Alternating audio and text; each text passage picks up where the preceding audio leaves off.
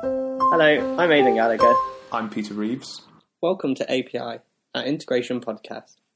The purpose of this podcast is to set the world to rights on various topics in the world of enterprise integration, and it scratches our collective itches as engineers who just want to rant about enterprise IT over a cup of coffee. Or tea. Hola, Peter. Hello, Aidan. Hello, Peter. How are you doing? I'm good. How are you? I've had an incredible week. How incredible is it?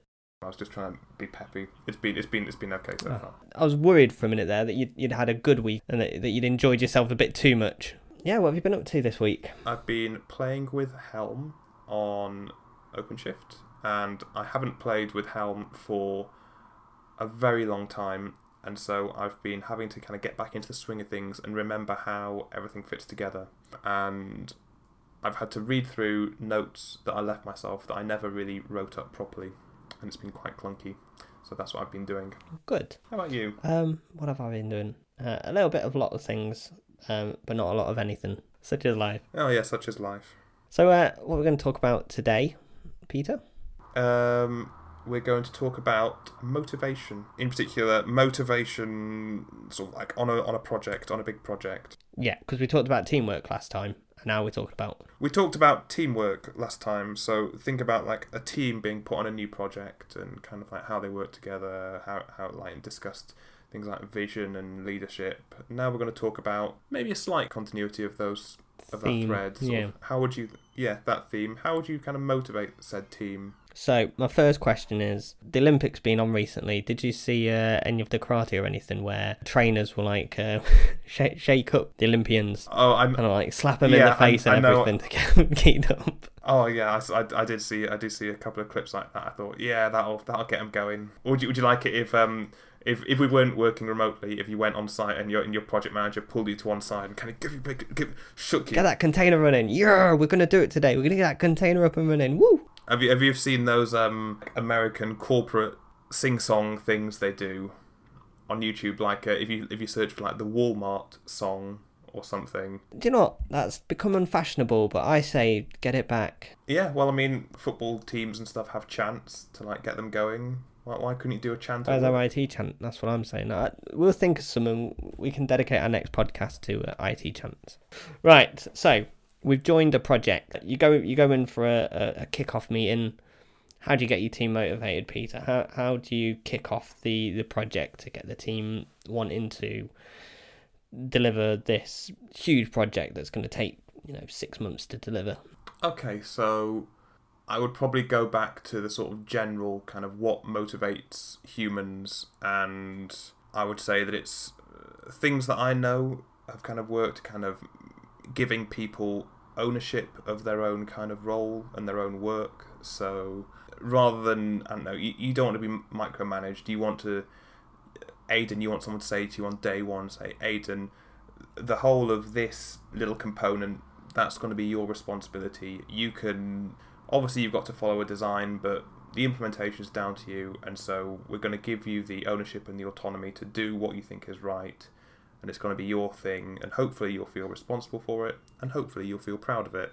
They probably wouldn't say this exact thing, and then you'd be really happy, and you would write some great thing, and then you'd probably also write a load of squirrely scripts that deploy it that no one will ever be able to use, or something like that.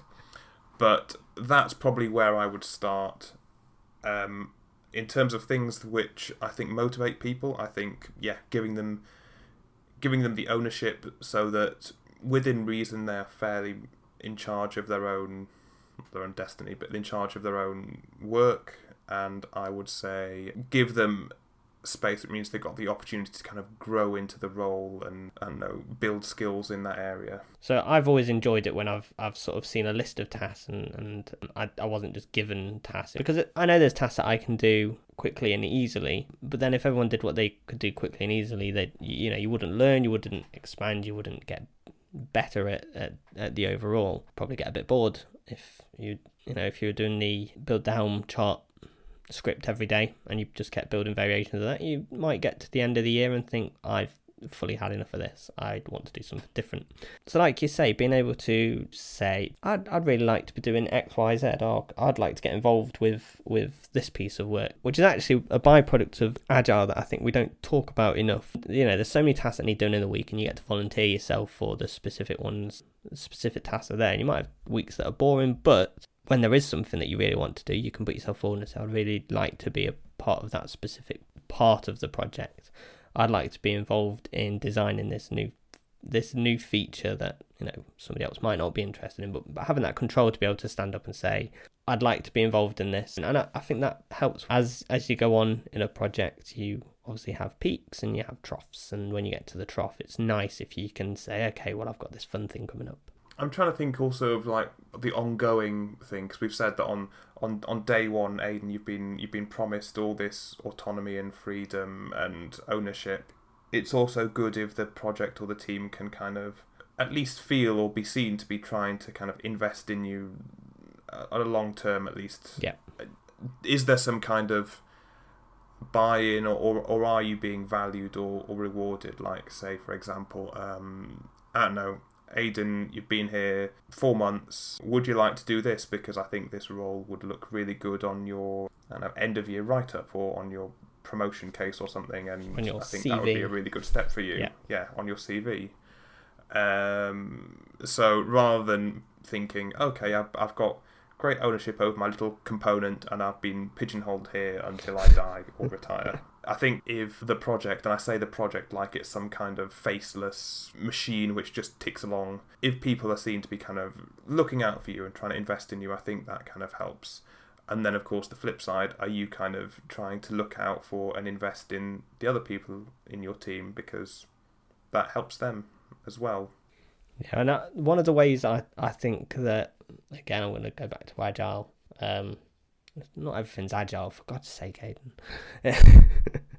But the concept within Agile, and we did it in waterfall methodologies as well, but there was the concept in Agile of mood balls, or being able to demonstrate how you're feeling about the project. Are you feeling good? Are you not feeling good? The mood balls works well for an online world, but face to face, it might have just been a PM or a tech lead or someone similar to that, jumping in, having a conversation with each of the people in the team and then having that conversation among themselves. Okay, the team's feeling good about this, not feeling good about that. How can we reduce the pressure here, reduce the pressure there?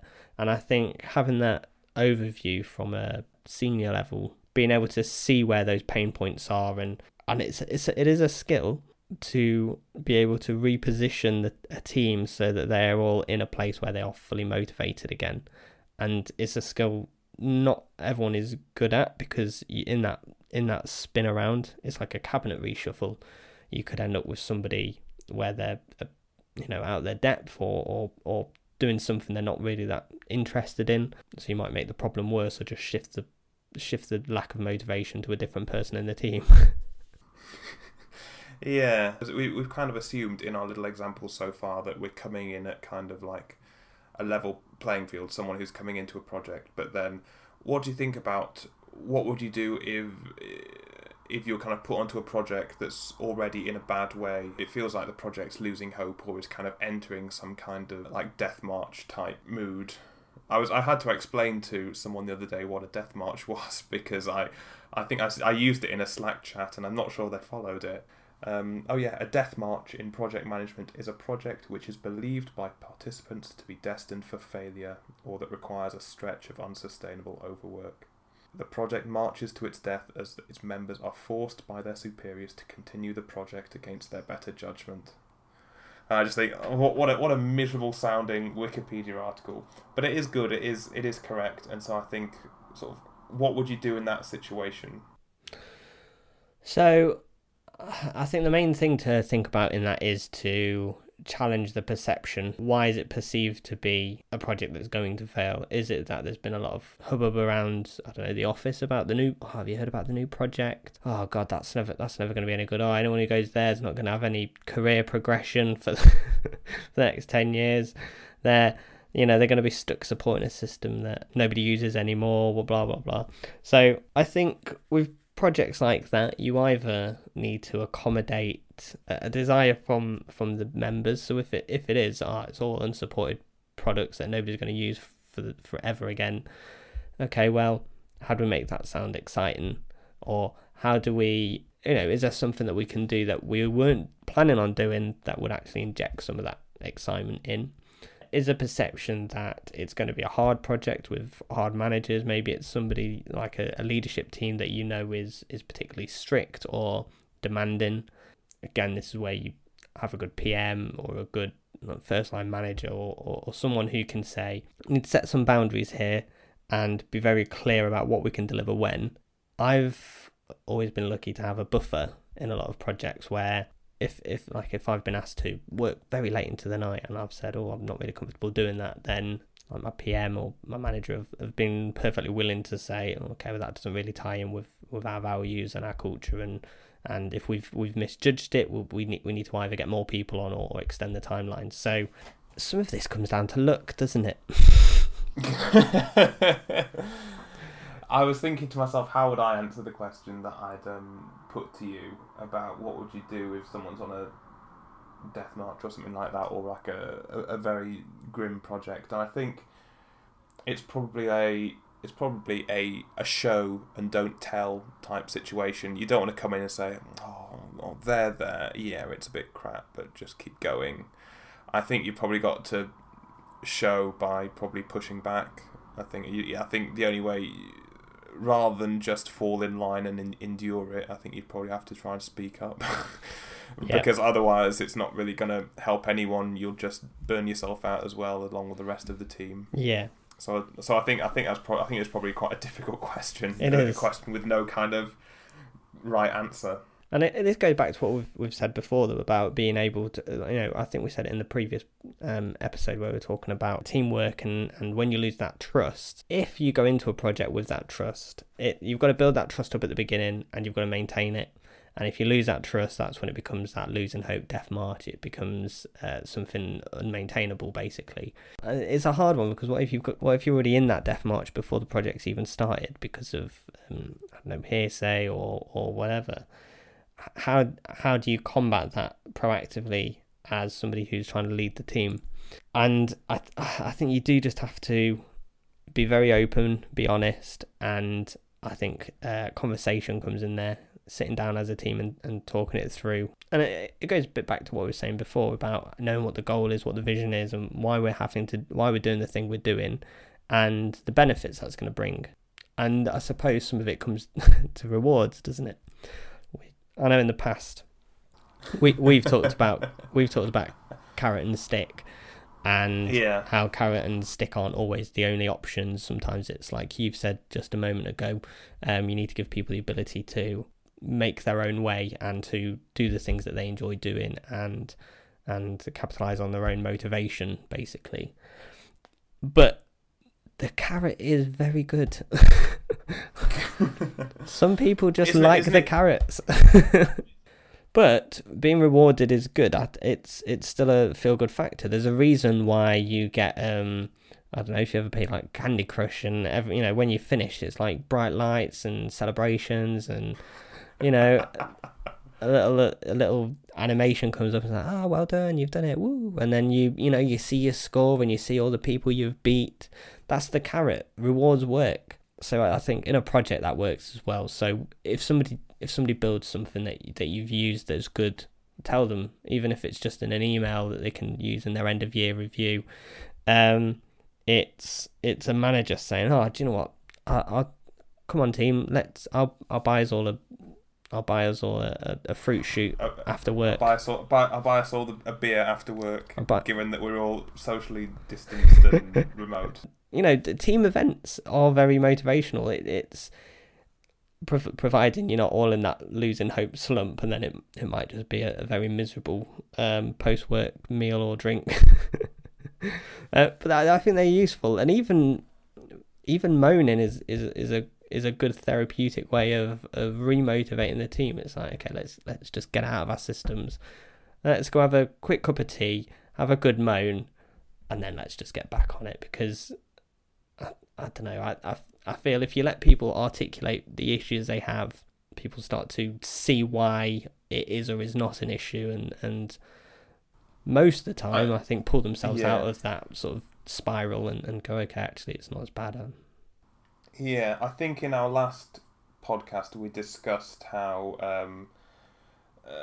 sort of building trust within a team and sort of having trust and not having trust kind of impacts having a lot of kind of very beneficial sort of passive externalities. People will work together and they will share knowledge. You send everyone to go for a tea break and a moan or something, they'll still kind of work together and they'll still sort of solve things together. I know that I've had sort of tea breaks when I've gone and thought, crikey, I've got no idea how I'm going to work this out, and I've been able to kind of just brain dump and kind of sigh onto my team, and someone will have an idea and someone will think of just a place to start, and that's kind of all I need. But I'm able to trust them and I'm able to kind of share my, I don't know what you say, share your vulnerability, to say, I'm stuck on this issue which is causing me grief, which I can't get around. And sometimes it's quite difficult to do that when you've been sent in there and you're sold as, oh, here's Peter, he's the project expert or something like that, or he's the product expert, so you can't think, oh crikey, I can't even do X, Y, Z with this product, what can I do? That sort of thing. No, I know what you mean though, because I used to do 4 days in the office and then I'd do a day in the other office. So I'd do 4 days on the customer office and then a day in our office. And on that day, I'd meet up with people who weren't really in my team, and we'd go on a walk at just after lunch. And I really valued being able to talk through some of the problems, with IT people, but being able to talk through some of the problems I was having with someone who was detached from the project, who was detached from even sometimes the products we're working with or the configuration, and to be able to say, oh, okay, yeah, well, have you thought about this? Or oh yeah, that is a bit rubbish. Sometimes you just need someone to say, yeah, that is rubbish. Yeah. It would be nice if there was like a techie version of, like, I don't know, the Samaritans or something. There was just a phone number you could ring and you could say, I don't understand how this command works and it's just getting so annoying. It feels as though I'm in too deep and I've got to support all this fluff which is just so miles away from my day job. It feels like it's another whole thing I've got to learn with, like, 2 days notice. What do I do? And then some guy at a call centre on the other end of the phone can go, yeah, that is a bit crap. I don't know, I've also been on projects where, I want to say artificial happiness, like a, not false, where there's been people who have been extremely, very happy about, yeah, let's get the project done, really excited, woo. And then, the team just, you can tell the team's a bit like, how do you inject happiness into a team? How do you inject a team with, like, the oomph to, yeah, let's get this done. Let's woo, we can do this. Only 16 more sprints to go. How do you do that without being false, I suppose? Especially if you're you're a senior person of the team, or a PM, or a tech lead, a first line manager who's like, actually, yeah, I'm feeling this, feeling the same way. And I think some of the ways that are useful is to give people that time away. Sometimes it's necessary to just pull some responsibility off, like allow people to take the foot off the pedal, basically, because you obviously can't size a project so that everybody's sprinting all the time. It's like you were saying earlier, you can't have people hammering away for half a year with no let up. You've got to have a little bit of space for breathing, a little bit of space for, okay, well, I've got through these 10 really hard tasks, and now I've got these little things that I can do, and I can do in my sleep, and okay, I'll very gently get those done, and I'll recharge and I'll be ready for the next thing. Basically, I don't know is the answer. I don't know how to motivate a team, and good, great podcast. But if the way I have tried to motivate before is being encouraging and happy about things, trying to work through problems bit by bit, I think having a diverse team is always good. I think that is probably good, because that probably gets rid of the sort of blokes being, who's the most miserable, or my thing's the worst type mentality. Diverse generally, because you get different perspectives, and different perspectives like, oh, I've been in worse, but oh god, this is a dream compared to where I used to work 20 years ago. Diverse types of people, so sometimes you get people who are very, I'm going to talk to you, but I'm going to talk to you about this technical thing, and don't bother me about your day-to-day life. It's nice. I appreciate that you've got one, but I don't want to hear about it at work. Yeah, stop showing off. We can't all have friends. Yeah, and then the person is like, oh, hey, comes in at like 8 o'clock. Comes in at like 8 o'clock with like a bagel and a coffee, just like, woo, let's get going, guys. How's it? Oh, right. What did you get up to last night? Sort of thing. I think a diversity of a team can have a real good positive impact on the motivation, because you can all lean on each other and you don't spiral into a specific type. Okay, good. Right. Well, now we've motivated you. Get out there, get some work done. Yeah. Stop listening to this podcast. Go and crack on with stuff. Do you want to have the final word, Aidan? If anyone's listening and has experienced anything that has made them very motivated at work, or they've done something that they've really enjoyed, or even something they've hated, like the artificial motivation, let us know. Yeah. We'd love to hear. And that's it. Thank you very much. Lovely. That's all for this week. Thank you for listening. Bye-bye. Goodbye.